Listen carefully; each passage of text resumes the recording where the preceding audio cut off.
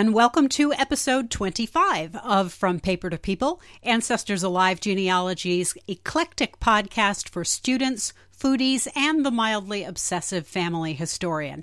I'm your hostess with the mostest, Carolyn Nee Lachlan.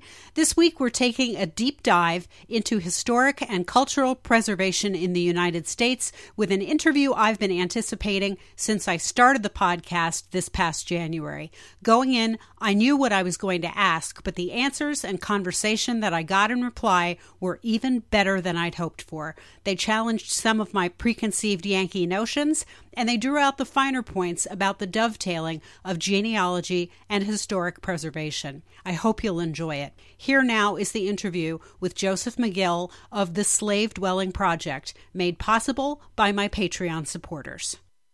Please join me in welcoming Joseph McGill. Hey, Joseph. Hi, how are you? I'm doing good. I'm really looking forward to this. Oh, yeah. Well, great. I've been looking forward to it, so that makes two of us. I want to start by finding out a little bit about your background. I scoured your website, which is a gorgeous website, and I'm sending everybody there at the end of the episode for sure. But I saw that you are a Civil War reenactor, which is really cool to me because some of my earliest research was in my Civil War ancestor who fought for Pennsylvania.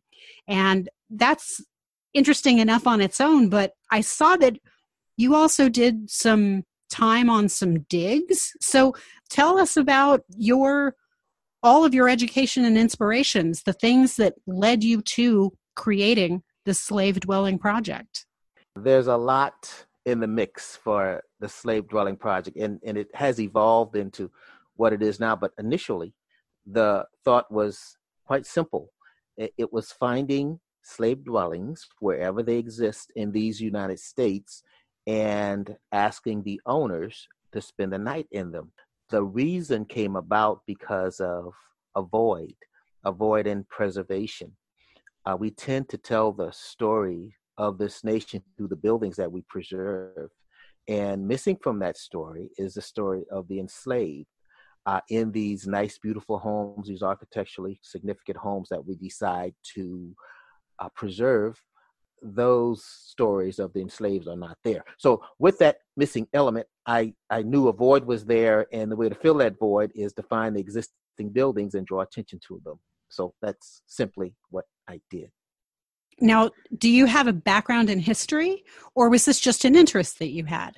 More of an interest I had, because the history that was taught to me in my formative years and learning history was a history taught in the state of South Carolina, the first state to secede from the Union. And that history taught was justifying that reason that they left. And of course, that reason that they left was about states' rights. And that's what they were, highlighting. In putting the enslaved people in a position of inferiority or putting them in a place or interpreting them in a sense of that's what they deserve, that's all that they deserve, and no more. So I had to purge my mind of all that I was taught to me in history, social studies, or whatever they chose to call a subject, usually taught by the football coach who needed to teach a course. So I had to purge my mind of all that and do my own research to instill in myself the knowledge that I came from a proud people. We were more than just brute strength. We thought and we created things. We made rice planters rich by engineering the land necessary for the rice to grow. We did the iron work that was necessary. We made the bricks that are these nice historic buildings that tourists, flock to. But that element of the story was not being told. But because the spaces exist sometimes by default, but the spaces where the enslaved exist, I think was an opportunity to highlight those spaces, and simply spending a night in them does just that. So you had this idea of preservation of property, of preservation of culture, of discovery, education, and enlightening people, basically bringing people to an awareness of something that had not been taught before, in a sense. Yeah. Okay. And how did you get to making this actually happen in 2010? A lot of things came together at the right time. I was employed at the time by the National Trust for Historic Preservation. Their efforts to save historic buildings is a grand effort, and they have many successes. But a lot of those successes are contributed to those architecturally significant buildings. And when these are antebellum buildings, or buildings that once upon a time existed when the institution of slavery existed, that element of the story is not usually told through these buildings. Although the capability of telling those stories, the capabilities are there, and we just need to be aware of these spaces and allow them to continue to exist. But not only to continue to exist, but allow them also to interpret the stories of those who were enslaved in those spaces.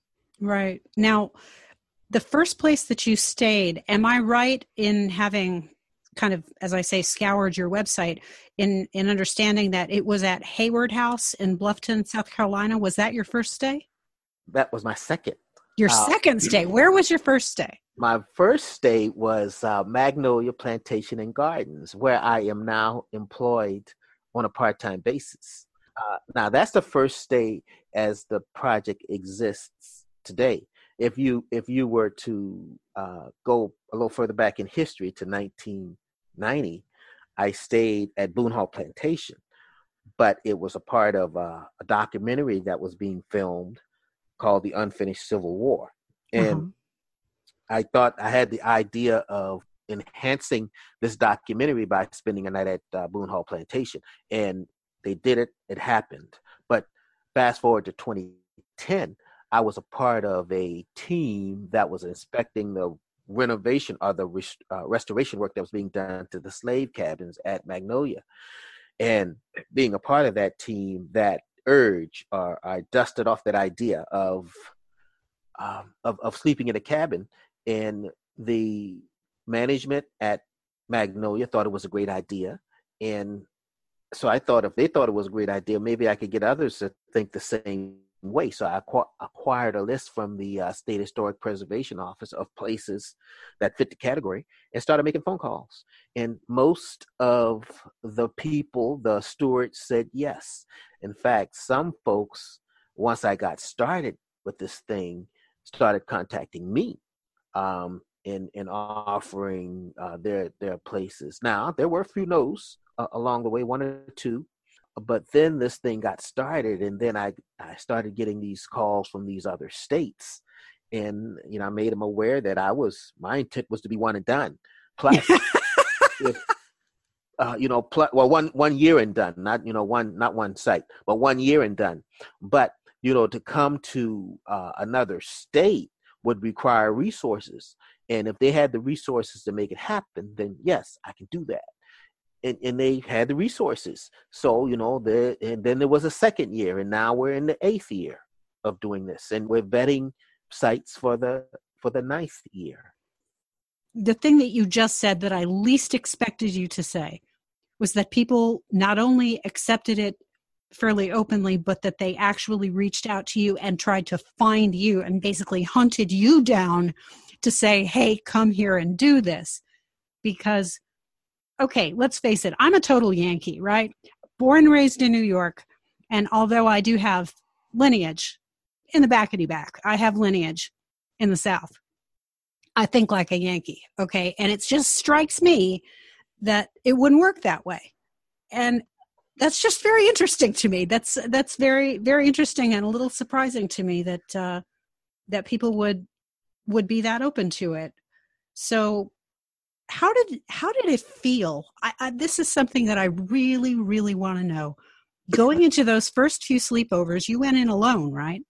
The first few, yes, because at that point, no one really knew what my intentions were, because there were still those who didn't want to know. Some wanted me to go away. Some were saying, just ignore him, he'll go away. But that was the case. but because people thought that way, didn't know what to think about this, it took about 4 times before I had my first person to join me. So those first, 3 times were, it was interesting. That first time in Magnolia Plantation, the limb of the tree was resting against the top of the house and the wind was blowing, and I had to get up about 6 times to verify that that was indeed what I was hearing. But I eventually went to sleep. That is, after the gentleman from the filming crew that came out there to cover what I was doing, told me about an incident that he had in Africa when he was sleeping in a tent, and just as he was about to go to sleep, he felt a thud on his chest, and that thud that he felt was a tarantula that fell on him. No. And then one of the workers at Magnolia reminded me that there were alligators on the property, and of course they all went away, and I'm there alone in this place. But I made it through.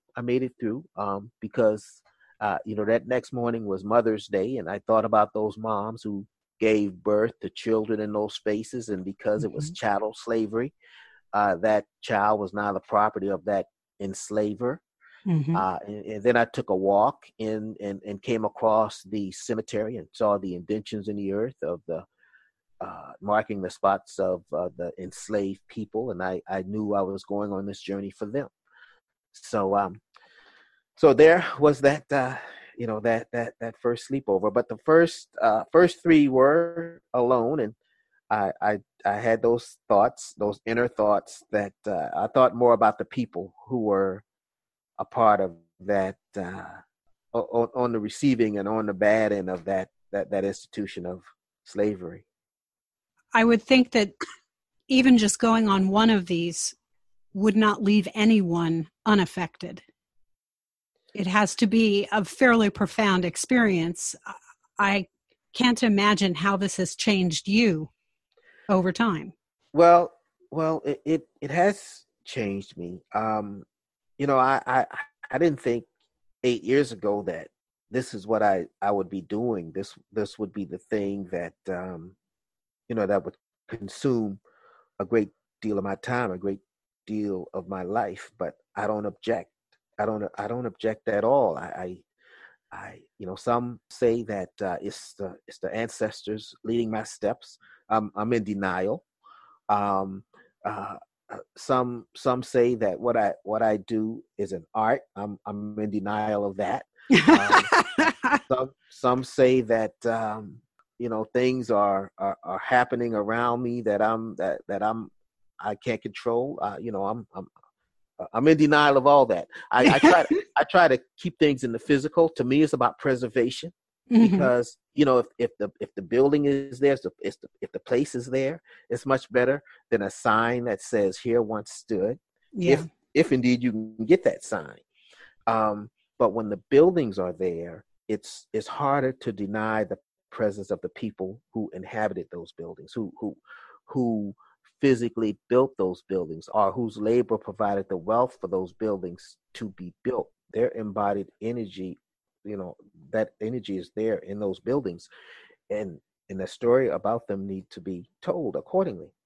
Yeah, I think that that's really embodied most cleanly and most clearly in the brick that you use to teach, that has a finger mark in it of the gentleman who made the brick. Our child, our woman. Oh, right, exactly. Whoever it was, because we don't actually know who it was. I looked at the various posts from fairly recently on the website, and when you were teaching in the attic space in Connecticut, and you used that brick to teach, what was it, 5th and 6th grade kids? Yeah, it was a mixture. Yeah, they varied from that age. That age range was included, yes. And some of them, their fingers fit in that space. Yeah. What I find myself doing now, when I go to sites and people see me kind of walk away and look like I'm staring off at brick walls, I actually am. Because I'm looking for those fingerprints of the person who made that brick, because sometimes that brick got a little stubborn coming out of that mold, but that brick still had to come out of that mold. That extra effort left these prints in some of these bricks, and that's what that's what I look for. And I think it's a beautiful teaching tool. I think it's the ancestors reaching back to us, saying that we were here, tell our stories. I mean, that image is certainly burned on my mind, and I didn't even see the brick. I just read about it. So I think that's quite an extraordinary teaching tool, and Yes. quite an extraordinary thing. So tell me about the anatomy of an average sleepover. What is it that happens? Because I know you have guests, you have people who go with you on every one of these sleepovers now. What is it that a person can expect to experience when they go? Yeah, well, even that has evolved. Once upon a time, way back when Joe McGill was 1 year into this thing, or right out of the starting blocks, I pretty much say yes to anything. But I still had the list. I still had standards. I still remember that it was about honoring the enslaved ancestors. And with that leading thought, I got into some nice reputable places the first year. And, that was kind of the stepping stone to, 8 years later to still be doing this and being pursued to do this, which is a great thing. But now, it's more of a vetting system that we've implemented. I've got a board member by the name of Prinny Anderson. Prinny Anderson is interesting because she's a descendant of Thomas Jefferson, a white descendant of Thomas Jefferson, and she helps vet places that we stay. And there's this gentleman his name is Jerome Bias. He also helps to vet these places that we stay. We do a lot of living history now that we offer, and to put all that stuff together to make it all happen, it takes time, and it takes planning. So we've got a vetting system now, and there's also those places that we pursue, those places that are blatantly not on the list right now, that we pursue. Mount Vernon is in that category. Whitney Plantation is in that category. So there are some places that we internally pursue, but the fact that we are pursued more than we have to pursue is a good place to be. Oh, absolutely. And how many states have you been to now? I was trying to count, and I kind of got a little bit lost. 21. 21. 21 and the District of Columbia. Oh my gosh. Yeah, because slavery didn't end in our nation's capital until April of 1862, in the midst of a civil war, and we're still enslaving people in our nation's capital. Of course. Of course. How else would it be? Do you see differences in participants' reactions to these various different places? Like, for instance, is a Missouri sleepover spiritually or experientially different from a New York sleepover, or do either of those differ from a Louisiana sleepover or any of the other locations that you've been to? Do people go through different things, or do they seem to experience the same kinds of things? Different. What I experienced in New York, I experienced a hostile audience, and let me try to explain that the best way that I can. There are kind of two elements of what we do, what we're capable of doing at these sites. Of course, there's a sleepover. That's simple. Anybody can do that. Sleeping is easy. But what we're now adding to this, and we're stressing more, are the conversations before the sleepover. Quite powerful, very powerful moments. But there's also something else that I usually do when I go there, and that is talk generally about the slave dwelling project, usually to an audience that is advertised to as such. You can come and you can sit down, and I can talk about the 8 years I've been doing this, which is different from those other two things, the campfire conversation or the sleepover. Sure. So there's that audience, and here's what I use. Here's my guide that I use. I gave that presentation once to an audience of standing room only people. It was a good crowd, about 70 or so people, and in that audience was two African American females, only two African American females, the only two African Americans in the room other than myself. So as I was leaving, the eldest African American female said, I like your presentation. You sure told them.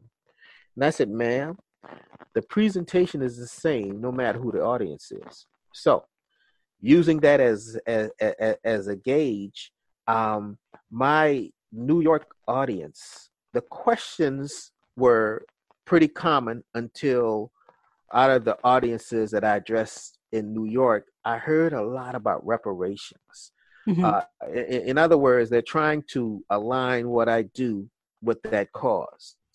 And I have to be clear to them that that's not my fight. That's a legitimate fight, but it's not what the Slave Dwelling Project is all about. It's about saving the space. It's about preservation.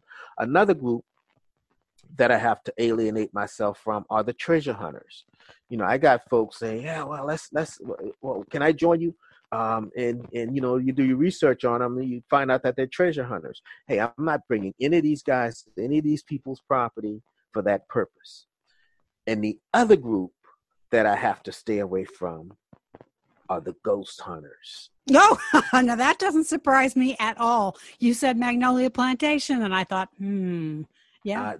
The ghost hunters, because when I first started this thing 7 years ago, I used to get a lot of calls from those channels, those Discovery channels, and those other channels that's into that ghost hunting stuff. And I had to make it very clear right out of the blocks that this was not about ghost hunting. Now, to get back to the root of your question, there was one site we went to in Virginia, Brentsville Jail, and they were all about ghosts. What ghosts did you see? What spirits did you see? And a lot of the audience members that I addressed, that seemed to permeate the conversation. Now, African Americans tend to ask the question more from a spiritual nature. Or did you see any spirits? Mm-hmm. And to some, to me, a ghost is different than a spirit. I hope I don't see either, but but the way I defined it, a ghost is different than a spirit. So when I get that question from African Americans, they're talking more of trying to commune with the ancestors. Mm-hmm. And there's some white folks trying to figure that out too. But they're that ghost hunting element that I try to stay away from, and you can pretty much find one of those in every crowd. Now, this project is most receptive to older white females. It gets most pushback from older white males. Uh-huh. That doesn't surprise me. That doesn't surprise me at all. Mm-hmm. I think when you look at the involvement that I have in this podcast and with the ideas that I put forth and what I talk about in reparational genealogy, which is basically making your information as a white person who has slaveholding ancestry available mm-hmm. to African American researchers, particularly if you are DNA tested. The African American researchers are as well, and you can prove that you're related. Making that available helps because the records end.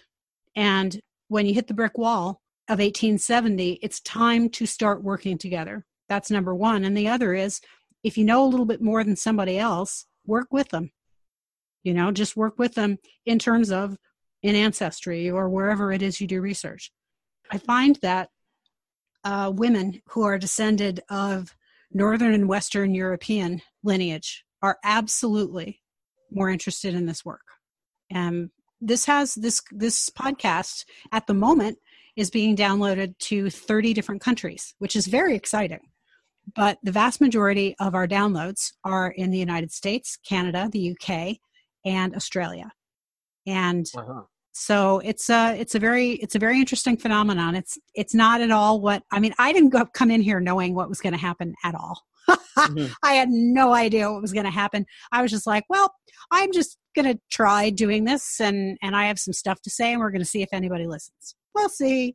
And it seems to me that that is actually who is interested in paying attention, and that's who's active in the Facebook group that we have that supports this podcast also. And yeah, it's about white women. It's very interesting. So it doesn't surprise me at all that that's who it is who's supportive of your work. Yeah, yeah, and if we were to do the demographics, that would probably be proven. Mm-hmm. And do you find that the individuals who go into these sleepovers come out with a story of change, with a story of having had some kind of a transformative experience? Well, one thing that I do with the sleepovers is I request from all participants that they contribute to the blog that's written. Mm-hmm. Not everybody's comfortable with that, and that's okay. We don't force that on them. So, if one would want to research what we've been doing thus far, they could access those blogs. But generally speaking, since everyone does not write about their occasions, we try to have an opportunity in the morning for a debriefing, if you will. Sometimes when we're cooking at these sites, we will have that as an opportunity to have more conversation because we're cooking over an open fire.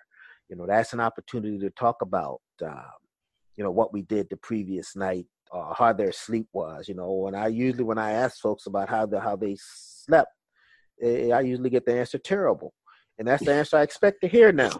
And that's okay. I just know that I sleep well. And folks tell me that they have the audio evidence that I do. I slept well, so it works for me. We're not in this thing for comfort. No, I'm certainly not in it for the comfort. I'm not in here trying to recreate anything either. I'm just here trying to bring awareness. exactly. And awareness, by its very nature, has to bring discomfort. Yeah. It does, and that's a word I use often. Our phrase I use often is comfort zone, and getting out of those comfort zones is because we resided in those comfort zones for so long is why we're dealing with some of the things that we are dealing with as a nation. A lot of what ails this nation is racism. White supremacy and white privilege, some of those things that were laid forth in the founding of this nation. And some of the things that we do around the campfire is, connect those dots. Mm-hmm. When we talk about, Thomas Jefferson, who wrote, all men are created equal, he owned 600 people, not to mention the Sally Hemings story. And those men in 1789 in Philadelphia at that Constitutional Convention, the compromise with that was that they were going to allow the Southerners 20 more years to still import people into this nation to enslave them. So they had that opportunity in 1799 to snuff out slavery, but they didn't. They laid the groundwork for a lot of what ails us today. And we got to be able to connect all that stuff. That's why, when folks are so quick to take down Confederate monuments, well, some of those Confederate monuments shouldn't have been put up there in the first place. And if they could vet them according to that standard, then if they don't belong up there, then take them down. But I don't think we should so haphazardly, take these things down in an attempt to erase that part of our history. Part of the same reason I want every slave dwelling on this nation to exist. Because now we got folks in Boston wanting to take the name Faneuil Hall off of Faneuil Hall because he enslaved people. And you got people in Texas, in Austin, Texas, contemplating, renaming the streets that are named for, Confederate soldiers and all this. But what they didn't expect was this, that Austin itself, the city is named for an enslaver. So now they got to throw all that into the pot and try to clean all that up. So we are in a place where we are kind of I call this thing slippery slope. And when we mess with go back in the past and try to clean it up, that's dangerous stuff. I try to stay in the middle of as much of that as I possibly can, because ultimately it's not my story, Mm-hmm. And I try to listen to everybody's side, and I try to understand, because I understand that in a way that I probably didn't a couple of years ago. No, I definitely didn't a couple of years ago. Blackness in the United States is not a monolithic experience. Mm-hmm. Different people have different opinions, and they have those opinions for very good reasons. Yes. And to be ultimately white is to think that Blackness is a monolithic experience. Everybody ought to think this way, and that's it. Oh, and by the way, because I'm white, I get to define that. Mm-hmm. While we're at it, so it's really hard. I watch these things go by and I try to learn from them. And that's pretty much the best that I can do with that. It's funny because when we had scheduled to be able to come in here and talk, I was seeing on your Twitter feed, the discussion about Faneuil Hall. And I was thinking about that, and I was just thinking about that and thinking, this goes deep. This is deep, and I wonder how this is going to be and how people are going to land on this. And I worry about things that pull people apart, mm-hmm. because ultimately there are a lot of things to fight. And so, but I'm doing my best to not be opinionated about that. I'm trying to withhold my opinions. I need to be teaching my white students how to do their work. Mm-hmm. And so that's what I'm trying to do. I'm trying to work with Northern and Western European descendants, who have slavery in their heritage, enslavers in their heritage. Mm-hmm. And I try to work with them as closely as I can to help them see the value of making sure that records are available and things like that. If I can teach that, if I can do that effectively, then I'm doing the job that I know I'm supposed to do, because that's not your job. That's my job. Well, of course you know that makes you an outcast amongst family, amongst friends. Oh, hey, you know what? Yeah. There are people who don't listen to this podcast. Well, hey, that's kind of what I'm seeing with my Facebook page, because I put stuff out there. I'll just put stuff out there, and people get upset, and sometimes they'll warn me that they're going to unfriend me, and they'll just unfriend me. But that's okay. You gotta stand your ground. It's all about honoring the enslaved ancestors and helping people connect the dots. A lot of what we're dealing with today is just the racism that has evolved. Racism doesn't stop; it evolves. And it continues to permeate. What gave those guys the courage to go onto the University of Virginia carrying tiki torches, saying those hateful things? What gave Dylann Roof the courage to go into a church and snuff out 9 lives in a church? Well, there is some distorted history that these people are feeding on, and it's that distorted history that needs to be fixed. It doesn't need to be erased or minimized. Nor should it be exalted if it's not worthy of having a statue in a place where someone put it up for the wrong reasons anyway. We need to fix this thing. We need to change the narrative, as I often say. Yeah, absolutely. I mean, it's about clarifying and telling the truth. And time and again, what I see is that the job of a genealogist is to dig into real historical documents that actually came from, like real places, like the government and people who create and issue various kinds of documents, like census records and birth, marriage, divorce, and death certificates and these kinds of things, and use them to tell the truth. That's all we have to do.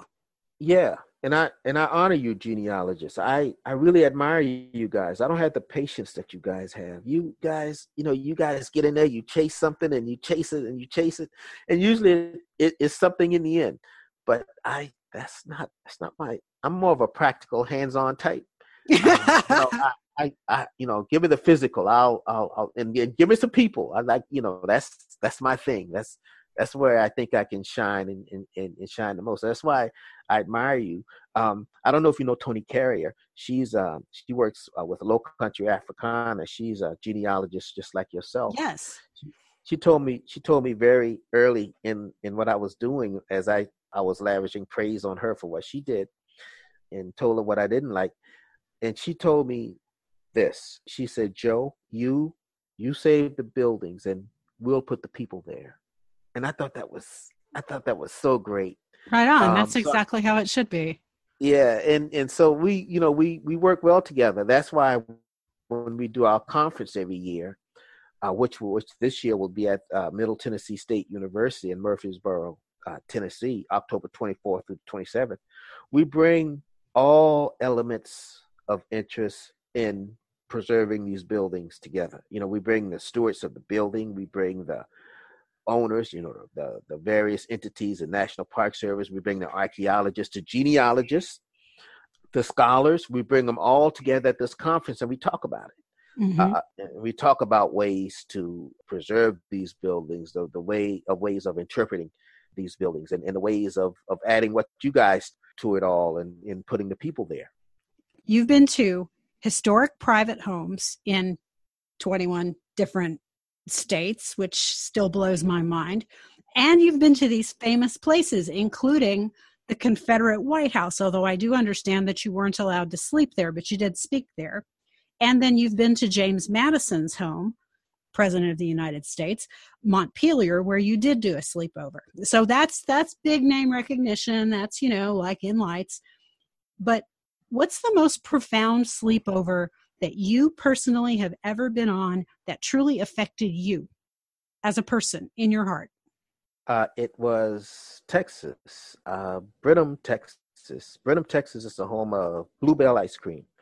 There's Seward Plantation there, and at Seward Plantation, I stood on an authentic auction block, and I thought about enslaved people standing on auction blocks, having to bare their backs to show to that potential buyer that there are no marks on his or her back, because that's a sign of a defiant enslaved person. And why would that potential buyer buy that defiant enslaved person to insert amongst his already docile and broken enslaved people, giving them ideas of escape and uprisings? So yeah, it was that. Now, other than that, it's always interacting with the kids. I always like interacting with young kids at these sites, because it's somewhat.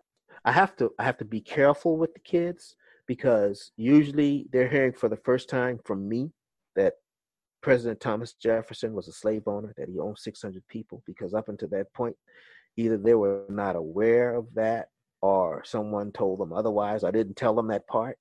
So I got to be careful and kind of put a period right there. I don't go into the Sally Hemings portion of all that with younger kids. I think that's something for another time in their studies. But interacting with kids is always a pleasure in those spaces. That's wonderful. And you said that you don't have the patience for the genealogy, but has anybody ever done your work? Has anybody ever run up your tree? Back to 1890, early on when I started this thing 8 years ago, someone was so enamored by what I was doing that they took it upon themselves to do my tree back to 1890, and I haven't done a thing with it since. Oh, Joe, you realize you've just put it in front of me, and I can't resist a tree. I cannot resist the temptation to do a tree. We may have to have a little bit of a chat about that at some point, okay? Because I'm telling you, this is my jam. This is what I do. Well, I'll get in your line. I'll pick a number. Okay, so in closing, I want to make sure that everybody knows that they can help the project in multiple ways. I know that you have multiple levels of membership, so tell us about that. Yes, one can easily become a member of the Slave Dwelling Project. We have a student membership, $25.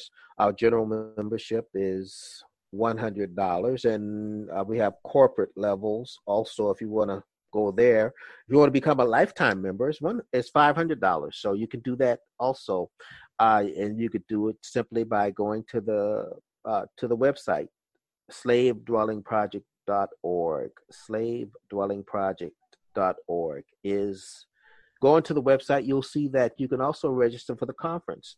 We are hoping to get folks to register for the conference to join us in Murfreesboro, Tennessee for the 5th annual Slave Dwelling Project Conference. Last year we had it at the University of Virginia. This year it's going to be at Middle Tennessee State University. So go on to the website and register for the conference. That's fantastic. And we can also find you on Twitter. Yes, at Slave Dwelling. Okay. And Instagram. Oh, Instagram. Okay. And what's your Instagram? I think it's at Slave Dwelling. Yes, I'm almost certain it is. Yeah. Okay. And then you're also on Facebook. You have a fan page on Facebook? Facebook. Yeah, there's the Slave Dwelling Project fan page. Or if you want to become a personal friend of mine, if you want to get to know me like that, that's okay too. So make and he's a very nice fella. He's a very nice fella. I can assure you of that. I can assure you that one and all. So, well, thank you so much for coming on, Joe. I am so thrilled that you came on and told us all of these things, because I think that Slave Dwelling Project is one of the great American projects to raise awareness, to make history real to people, and to preserve and enhance the real actual truth. Oh my gosh, the truth. It's very exciting. So thank you again so much for coming on. Yes, Carolyn. I'm glad that you gave me the opportunity to talk to your audience. Oh, yeah, absolutely. I don't know about you guys, but I had a lot of fun with Joe McGill. Thanks so much for listening. I'm looking for some input.